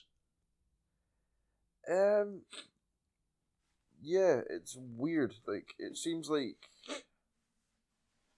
it was like they were kind of gubbed from the start, if that makes sense. Like, it seemed like they were trying to make out there was a set of rules that they had to kind of follow, but they still tried to influence it themselves, if that makes sense. Yeah, I mean, I think that's where some of the commentary comes in, because I think it's like if you watch a Japanese film, an anime or anything else that has a massive explosion in it. Yeah. There's clearly a reference to Hiroshima and Nagasaki, because, that country had 2 atom bombs dropped on it. So if they watch the city being destroyed in an explosion, even if it's not overtly about that, it's partly influenced by that. Godzilla attacks cities after being made massive by radiation. That's a story that comes from Japan for a reason. Do you know what I mean? And that doesn't mean every Japanese story is a commentary on its own history or its own politics, but it's in the DNA. Do you know what I mean, of the films? But it's interesting. I mean, I love. We have a listener, Spug, who wanted us to do some more Asia extreme films, and this definitely meets that brief, doesn't it? This is quite tough. It's quite violent. It is quite violent for a film in 2000. Is it 2000? Yeah. Yeah. It's out there, but no, it is excellent. I think it's. Well, I mean, you listed it as one of your best 10 action films of the 21st century. So you can be. We haven't said too much about how much we love the film, because I think that should be obvious. We listed it as one of the best films of the 21st century. It's and absolutely it is. bonkers. It's an absolute. It's Japanese, so you know it's going to be absolutely. Yeah, it's definitely the version of this that Hollywood did was 12 rated, which I think tells you everything you need to know about the difference between the American film industry and the Japanese and Korean film industries. Is that they do much harder edged versions of these stories, and this is as hard edged as really it gets. Yeah. It was controversial even in Japan because a lot of Japanese critics were like, "Fucking hell, you've got teenagers murdering each other in school uniform." Bleeding to death and getting blown up. Fucking hell. And when the Japanese are saying fucking hell about a film, it's strong stuff,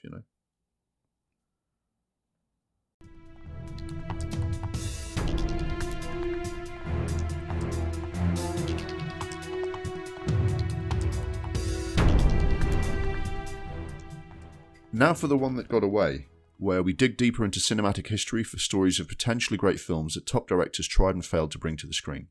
We look at what happened, why it didn't work out, and what it might have been like if they'd been able to realise their vision. This month we tell the story of how a highly regarded independent filmmaker could have propelled herself onto the A-list of directors if she'd been able to make the hugely ambitious big-screen adaptation she was planning of a best-selling novel. The one that got away for episode 24 is Mira Nayer's Shantaram. So, do you have any history of this, mate, with Mira Nayer films or the book Shantaram? No, again, another thing that I had no idea or any clue what was going on, so I had to do a bit of research into it. Cool. So it's Mira Nayer is a mostly independent filmmaker. She is Indian, although she has done some films in Hollywood, and she has a house in Uganda now. She's lived there for a long time, and that's why she directed Queen of Katwe, which was set in Uganda about the chess master, the kid. Oh, yeah. Her three films that sort of stuck out for me as to why she'd be interested in making a film like this were Salaam Bombay, which is the film Slumdog Millionaire stole most of its ideas from. It's about kids living in the slums in Bombay, now known as Mumbai. Mississippi Masala, which is a romantic comedy set in America about Indian immigrants, one of whom is a young woman who falls in love with Denzel Washington. And Monsoon Wedding, which tells the story of a massive Indian wedding back in Bombay and all the different kind of social stratas that are involved in all the events, all the family stories that build up to it. And in each of those, you can see why someone like her would be interested in the story of a book like Shantaram. This would have been next level for her. She's a successful director. She works regularly. Her films are, seen and reviewed, well, but, she doesn't make blockbusters. Do you know what I mean? Shantaram is a novel by Gregory David Roberts, and it's a highly autobiographical novel and inspired by events in his own life, in what a life he's had. He was had plans to become a writer or an academic in his native Australia, but he had a very turbulent early life. In his early 20s, he became a heroin addict. His marriage broke down. He lost custody of his child, and I think his heroin addiction either caused that or was caused by that. To feed his habit, he became a bank robber. He was known as the Gentleman Bandit because people found out later that his gun wasn't even real. It was a toy gun. He would be very polite because he thought that would keep everybody calm in the bank that he was robbing. He would hold the gun, but he'd be very polite, be very calm, be very kind of gentle in the way he spoke to them, take the money and go. He was inevitably caught. He was locked up in a very brutal Australian prison and escaped, climbed over the wall and escaped to India. He lived for 10 years in India, getting mixed up with a wide range of people. And I'm describing the life of Gregory David Roberts, but I'm actually describing the plot of his novel now, because this is what happens to the main character in his novel. Huh. He gets mixed up with a wide range of people, from like foreign black marketeers, local slum dwellers, Bombay gangsters. He ends up running a free clinic for the poor in the Bombay slum because he's got a first aid kit, and he helps some of them. So he says, "Well, you'll be our doctor now," because they don't have a doctor.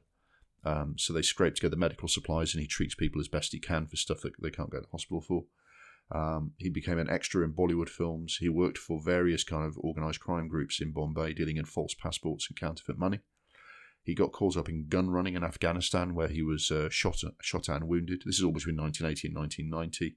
He eventually left India because things were getting too hot for him, and he ended up being a singer in a rock band over there. He was eventually recaptured by Interpol. He returned to finish his sentence in Australia. We're back to the real life of Gregory David Roberts now, where he began writing a novel based on his experiences, which became Shantaram. He had to restart twice because prisoners' guards destroyed his manuscript twice, and he had to start again. Okay. So hell of a life. When this book came out, it was very popular. It came out in about 2003. It was very Lots of people said, "Oh, I'd love to publish this book." Russell Crowe was the first person to publicly express an interest in starring in it, but I don't think anything ever came of that. He just went, "Oh, I'd love to do that." In 2004, Warner Brothers bought the rights, paid quite a lot of money for it, and Johnny Depp was set to star. Johnny Depp loved this book and he wanted to play the main character, even though he's not very much like the main character. He wanted to play him. And at that time, having Johnny Depp in a movie, this is the 2000s, Pirates of the Caribbean, huge films, he was bankable enough to make this happen. They originally had Peter Weir to direct it, but he left because he couldn't agree with the producers. In the mid to late 2000s, Mira Nair claimed the script. She said she was going to do it. And a couple of times it looked like it was ready to go. And I think there's a couple of challenges, the reason that this didn't get made. One was fitting it in with the busy schedule of Johnny Depp was very difficult because he's making a ton of films at the time. But also they have a real challenge with the script. Trying to get the script to work is really difficult. There's a couple of reasons for that. First of all, the book is over 900 pages long. So it's the length of something like Count of Monte Cristo. And there are 300-page books that they had to leave a shitload out to make into a film. And a lot of people said, "Oh, you could probably have done with making a series of that instead." So 900-page, it's a suicide mission trying to write a film of that. I don't know if they were planning on maybe doing 2 or 3 different films based on the story. Let's start with the start of it and then go on. There's also a problem with the story. I mean, it's got a weird tone. The writer is now 70 years old, and he's been through all these experiences himself, and he's sorted himself out after all this, and he's older and wiser. And when he's writing a book, he can't help, while narrating the story, inserting the thoughts and views of his older, wiser self into it. And he stops and he says things like, "Oh yes, I would come to know in later years that this was very spiritually important to me, what was happening now." And it comes across a bit smug, and it kind of breaks you out of the story. And the other problem is he goes into every aspect of this story in real great detail. Every car journey, every meeting, everything else is really detailed. And I think there was a lot to just kind of carve out to try and get a film out of this. Do you know what I mean? And the thing, I read the book, and the thing that would put me off is there's part of the novel that kind of appeals to smug trust fund twats who've been backpacking to Asia in their gap year, and they think this novel encapsulates their experience. And there's something about that. It's not the fault of the guy who wrote the book, but there's just something about this book that I've got a bit of an edge with, if you see what I mean. Yeah. And I think Johnny Depp, he's done a couple of characters like this, like the character who played in Blow and a couple of other people like that. He, and Hunter S. Thompson as well, he clearly idolises the main character. And I don't know how objective he would have been in playing him. Do you know what I mean? Yeah, it's hard to give an honest performance when you absolutely idolise that person. Yeah. Whereas that person he had a massive, he had a incredible story, but he also probably did some nasty things. Yeah. So it's hard to get the kind of gravity of that situation if the person playing him absolutely adores him and loves the character. You see, because he's been a heroin addict and a bank robber, and then he's also gone on this amazing journey to India and escaping prison and all that kind of thing. So yeah. I think you can be that. I think you can be that guy at the end of the story, but you can't be that guy all the way through it. Do you know what I mean? You have to watch that character develop. The other thing structurally is that key storylines in this are presented in like big chunks. This happens. He's living in the slum and he's helping people, or he's getting to know these black marketeers. There's a whole scene where the local gangster asks him to look after a kid and teach him English, and he gets quite close to him. Each of these like big story chunks in their own right. And then it switches and it becomes about some mysterious character called Sapna who's killing rich people in Bombay because of the way the poor are mistreated. And it's quite a lurching tone from incident to incident. I think you need to tell those stories in parallel if you're going to tell a story. Otherwise, you're going, I thought I was watching a story about life in the Indian slums. Now I'm watching an action thriller about gun running in Afghanistan. Do you know what I mean? Yeah, no, I think a lot of those problems could be resolved with a good director and a good writer, except the fact you can't make a 2-hour film out of it. And I think that's why this film failed. Yeah. It stalled time and time again because they could not get the script right, because it's a killer. 900 pages, can't do it. Yeah, I mean, you'd struggle to make a 3-season TV show out of that. Yeah. I mean, they had another couple of goes. Johnny Depp was no longer going to play the main character. Joel Edgerton was courted to play the main guy, who I could see it. Yeah. Having read the book, I could see him, definitely see him doing it. Johnny Depp would be a producer, but once again it came to nothing and it fell apart. And I'd say it's a shame for Mira Nair because I think she's very happy with the career that she has had, but I think she genuinely saw this as an opportunity to film Bombay on a much bigger scale than she'd ever done before. You watch her films and she knows. It's called Mumbai now. Although I was reading up on this and it turns out the name change was by Modi and his Indian nationalists, and not everyone agrees with it, and some people insist on still calling it Bombay. I didn't know that. The things you find out when you do that. This would have been an incredibly vivid story, and Mira Nair has this ability to get inside the energy of a city, and it would have been her chance to do something as big as Slumdog was for Danny Boyle. So it's a shame for her that didn't happen, although I think she's continued to have a productive career, but I think her career would have gone on a very different path if she were able to direct this. In a sense, I'm not sure how suitable Johnny Depp would have been for the role, but it would have been a hell of a good role for him to sink his teeth into if he had a chance to do it. Yeah. No, I do like Johnny Depp. He is good at playing these types of characters. Like, he's really good at a biopic. I thought he was really good in that, what was it called, White Mass? Yeah, and Donnie Brasco. He's a terrific actor, and I think, it's slight physical, because the main character is kind of, I see him as having slightly sandy coloured hair and being really tall and lanky, so Johnny Depp doesn't look like him, but they could have got across that. It's hard to find tall, lanky actors. That's true. Russell Crowe's quite stocky. Joel Edgerton's quite stocky. I couldn't picture an actor who could play him. Do you know what I mean? I was thinking, who's that physical size and shape? So that in itself wouldn't be a challenge. I think it could have been really good. It definitely is more suited, like you say, it's more suited to a TV series. And interestingly, that is now what's happening. When Warner Brothers' rights to the project lapsed in 2015, a couple of years later, the rights were acquired for a TV series, and it's going to be on Apple TV+, and they have been filming this, a 10-episode series. They've had a number of false starts, partly because of COVID. You can imagine the challenges of filming something as big as this with COVID filming restrictions. They have announced again that they're delaying the airing of this series, so I don't know whether they've had some further production issues, but they are going to be making a TV series of this, which I think would be worth watching. I think if they've cracked the nut of how the story should be presented and maybe don't do try and do the whole story in one series, I think it could be good. Here's the downside. The main Indian gangster I like. There's a guy called Alexander Siddig. You recognise him if you saw him. He's in things like, he's in all sorts of things. He was in Syriana, a bunch of other stuff. He's English but of Indian ancestry. He's playing the main gangster. He's very good. But the main character, the heroin bank robber turned guy who lives in India living that crazy life, is being played by Charlie Hunnam. I'm not sure I'm ready to see him attempt an Australian accent. He can't even do his own accent. I was saying the exact same thing. I was saying the exact same thing to my wife the other day. He's from Newcastle, can't do a Newcastle accent. You think, he must be one of those ones who lived in Newcastle, but he went to like a posh school, so he's got that kind of general English accent. No, he doesn't have that either. Charlie Hunnam doesn't have an accent. Honestly, I'm not a fan of Charlie Hunnam. He's not quite in the Jared Leto box of genuinely objectionable, but I'm not a fan of his. I like Charlie Hunnam. Right, I thought he was good in The Gentleman, and I quite enjoyed that King Arthur film, even though it was shit. But I like him. He just can't do accents. He's like Jason Statham. I also think, I'm not sure if he's the sort of person that could carry a story like this completely on his shoulders, where there is so much on one character and their evolution over a decade. But we'll see. I'm glad they've made it a series, though. It doesn't work as a film. It has to be a series. I mean, the only the books of this length.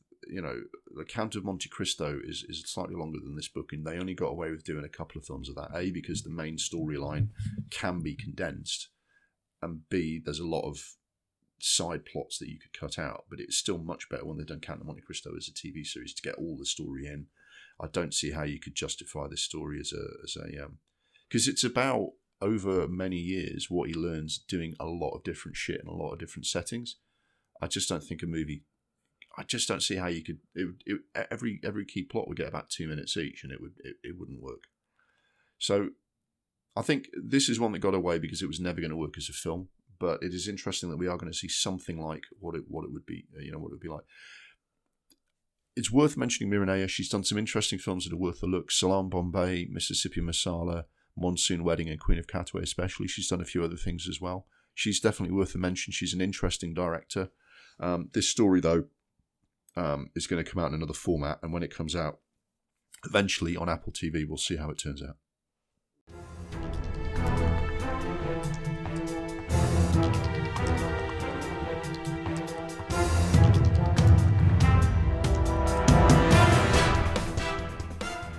We close the first reel of the episode with the remake Hate Watch. Normally this is where we complain about the lack of originality in Hollywood with endless inferior new versions of classic older films. This month, however, we're doing something slightly different. The film we're discussing was very much hate-watched when it came out. It was critically pilloried and a commercial failure. But we're using it as an example of a remake that is in fact justified and well made, had a critical reassessment, and is now seen as perhaps the best version of this story. The remake Hate Watch for episode 24 is the 1977 remake of this month's classic The Wages of Fear. It's William Friedkin's Sorcerer. So James, this is a bit of a switcheroo. Fancy doing something a little bit different. Quite often we do remakes that we just kind of pile into and give a kicking to. I see this as an example of a good remake. It's certainly got a critical reassessment these days. It's had a long and winding sort of story to get where it is now. I'm not sure what your history is with this film. Again, because I hadn't seen Wages of Fear, I had to do like kind of some research on this. I did find it confusing that you said it was a remake of the film we'd watched. So when I read the research on the classics one, I was confused as to why it was called The Sorcerer. Yeah, we'll get into that. It's an odd. I don't quite get why William Friedkin made the name change, but he did. His reasons for it are a bit odd. It's really interesting. This film was a flop when it was released. It was critically hammered, and it's been marked down as the end of that period of the 70s when auteurs were indulged by the studios to make personal films on A-list budgets. Peter Siskind wrote a highly influential book, Easy Riders, Raging Bulls, which became a documentary film as well, which is very good. He highlights this film as the height of auteur hubris. Its cost overruns. It ended up costing twice what the first Star Wars film cost, and it came out the same year. Friedkin insisted on going back on location to film close-ups that he could have done in the studio.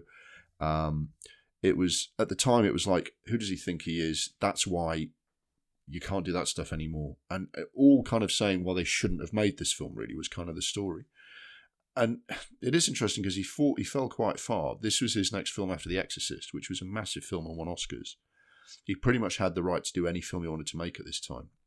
And exactly as you make out, mate, Sorcerer is quite an obscure and misleading title. People either stayed away because they didn't want to watch a supernatural horror by the guy who did The Exorcist. If it's about Sorcerer, that's not, And people who did go to see it expecting that were pissed off because they saw an action film about trucks instead of a sorcerer. So he has this kind of background. One of the trucks is called Sorcerer. They have like their names painted on the side. And he said that he had some kind of reasoning about how it's like it's about the sorcerer is like almost like the way fate kind of plays with humans and just kills them off. But while I like this film, I think calling it what he called it was a mistake because it didn't do the film any favours. Having said all that, it was critically pilloried when it came out. It was called dire. It was called an absolute mess. Why on earth would you remake a classic film? I think over time it is now seen as one of his best films, and it's definitely had a critical kind of reevaluation. What did you think of it when you saw it, mate? I don't know. I didn't like it as much as the original. I don't know. That's just because I saw the original first. Yeah. But the problem I did kind of have with it is that Friedkin seemed like he was a bit of a fucking prick on this. Like to his crew, it seems like he was just falling out with everyone. There is definitely some of that in the making of the film, yeah. And it seems like there was a lot of issues. Although the critical reevaluation might be kind of a similar thing. Like I need to go and watch this again, maybe to kind of appreciate it. Because when we watch these features, I watch them all pretty much at the same time. We're not all in a day, but like I'll watch Wages of Fear one day, and then the next day I'll watch The Sorcerer. So it's kind of a case of maybe the other one was just too fresh in my mind for me to fully appreciate. Well, the thing is, right, if you're a 45 to 55-year-old film critic in the 1970s, right, you'll have grown up watching films in the 50s, and The Wages of Fear would be one of your favourite films. Yeah. And so you'd have watched Wages of Fear and loved it, and then some upstart from the 70s decides to do his own version of it. And I think a lot of people were ill-disposed to him changing everything the way that he did. It's quite interesting because I'd watched Sorcerer before I watched Wages of Fear, because I only just got around to watching Wages of Fear, and I've seen Sorcerer a few times. So it's quite an authentic reaction of yours to have seen the first film, liked it, and then when you watch the remake, you're like, what's this? Do you know what I mean? Yeah. I don't know. it wasn't terrible for a remake. It wasn't bad. William Friedkin is obviously talented. He made the French Connection. He is a good director. I just didn't really get on with what he was trying to do with this film. It's interesting. I mean, the characters, he doubles down on how unsympathetic the characters are compared to the first film, because the four, you actually see the backstories of the four characters who end up driving the trucks in this film. And one of them is a Palestinian terrorist who's on the run because he set off a bomb that killed a bunch of civilians. So that's clearly not a sympathetic character. One of them's a French banker who is on the run from charges of fraud for breaking the, pretty much breaking the financial system in Paris. So, again, not a sympathetic character, and this is all quite current, isn't it? One of them is a hitman who actually is there to kind of catch one of the other characters and inveigles his way onto it. So he's not a nice character because he murders people on behalf of gangsters. And the main actor, Roy Scheider, plays a getaway driver from a heist gang, a robbery gang in New York, whose last robbery, although he wasn't the shooter, they shot a priest, and robbed a church. So, and he's on the run from gangsters because the church and the is under the protection of a mafioso, and the priest was the brother of one of the mafiosos. So he's on the run, but they've sent a hitman after him. So as well as the story of getting the trucks across the jungle, you've got a hitman who's trying to kill Roy Scheider in the truck. So none of these characters are people that you would immediately want to go and have a beer with. There's also a bit of a language barrier because they do the French. The hitman is from South America. The Palestinian is obviously from that part of the world, and the banker is French, and they do their storylines first. So there's 16 minutes before anyone speaks any English in the film, which I think is much more commonplace now, but it was a bit of a barrier for American audiences back then. I'll put my cards on the table. I absolutely love this film. It's one of my favourite. I think it's Friedkin's best film. I think it's an absolutely amazing remake. But I do know that the film is very tough, and there are some quite obscure things in it. You don't immediately work out that hitman's there to kill Roy Scheider. Oh, okay, and that's part of the. It's one of those films that doesn't explain everything because the main thing is to tell the story of the trucks. But I mean, I like the fact that they gave you the backstories of the characters, but they still managed to get to the bit where you're taking the trucks across the jungle a lot faster than Wages of Fear. I mean, I think it trims out all the things that I would have trimmed out from the first film. And then the actual setting is mind blowing. It's really grimy. It looks, it's a film in South America, so it looks like that looks like an impoverished South American village. The initial scenes, a mob hit, a terror attack, there's gunshots fired in the French scene. So it's even in the first 20 minutes, you're like, bloody hell, this is pretty serious stuff. I think it's got a lot of pace the way it kind of tells the story. I like the little details. There's a bride with a black eye at the wedding in the church. Did you notice that? Yes. There's a gangster who looks like late 70s Graham Souness, which amused me. Generally speaking, I thought that the film shot the scenes better. And I think that's just because things had moved on. A lot of the scenes involve, there's a close-up of the driver, and then there's a close-up of the nitroglycerin jiggling in the truck, and there's a close-up of the car tyre nearly hitting a pothole. And I think it ratchets up the tension seriously all the way through. There's a couple of new scenes. One scene is done differently where they have to blow up the boulder, and I thought that was done with a lot of that was done really sort of powerfully.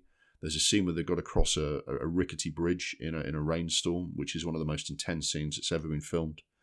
And the ending's even more downbeat than the ending in the first film. I don't want to spoil either ending. They're both kind of interesting the way that they end the film.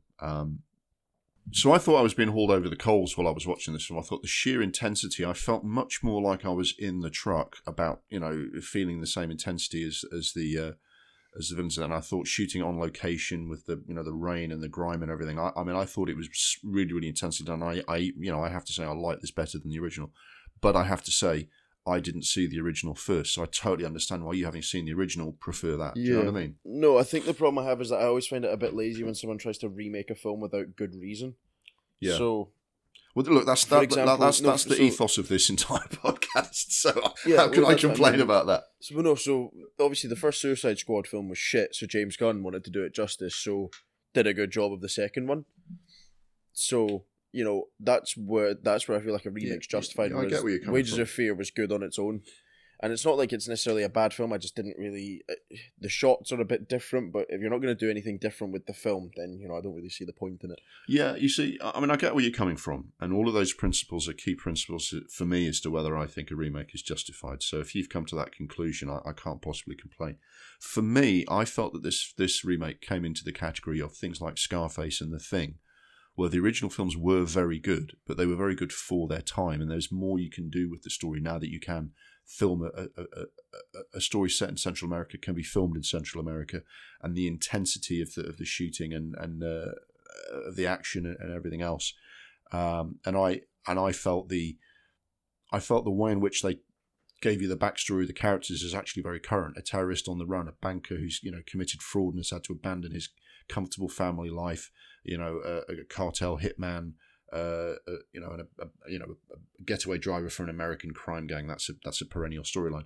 I just thought, you know, you watch it now and it's still up to the minute, and the way you actually see, you know, in the early scenes how the oil company is exploiting the local workers, and the way that it kind of works. I love the soundtrack. I love the sound design. I think it's a really, really intense experience, even more intense than the first film. So while I cannot possibly fault the principles that you're adhering to in judging this remake, I felt this was justified. But you know, for me, I'm glad we've done something, you know, different with the format this time, because, you know, not every some remakes just deserve a kicking. I thought this remake deserved a genuine discussion. I think we've got again, you said you didn't hate it. I think we've been able to kind of illustrate the experience that this film had when it came out. I think I represent the people who love the film and, you know, wish that it had more success at the time.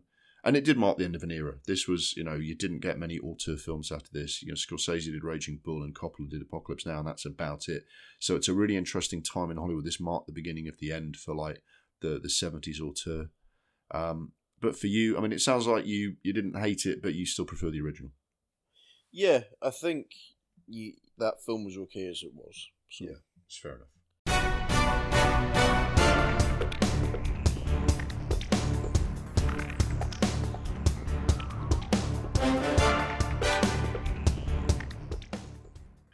We're going to take an intermission now. Sorry for interrupting the flow. The second reel of the podcast is available to download now. We hope you will join us again soon for the exciting conclusion of this month's episode. When you do, we will be taking on the big conversation, which this month features our review of the 2022 Academy Awards. That's all for the first reel of this month's episode of Double Reel. This podcast is edited on Audacity and hosted on Anchor FM, and we are grateful for their continued support. The music was Mistake the Getaway by Kevin MacLeod. We'll give you a full set of credits at the end of reel 2 of the episode, including info on the films and topics we discussed. Look forward to joining you for the second reel soon. See you on the other side.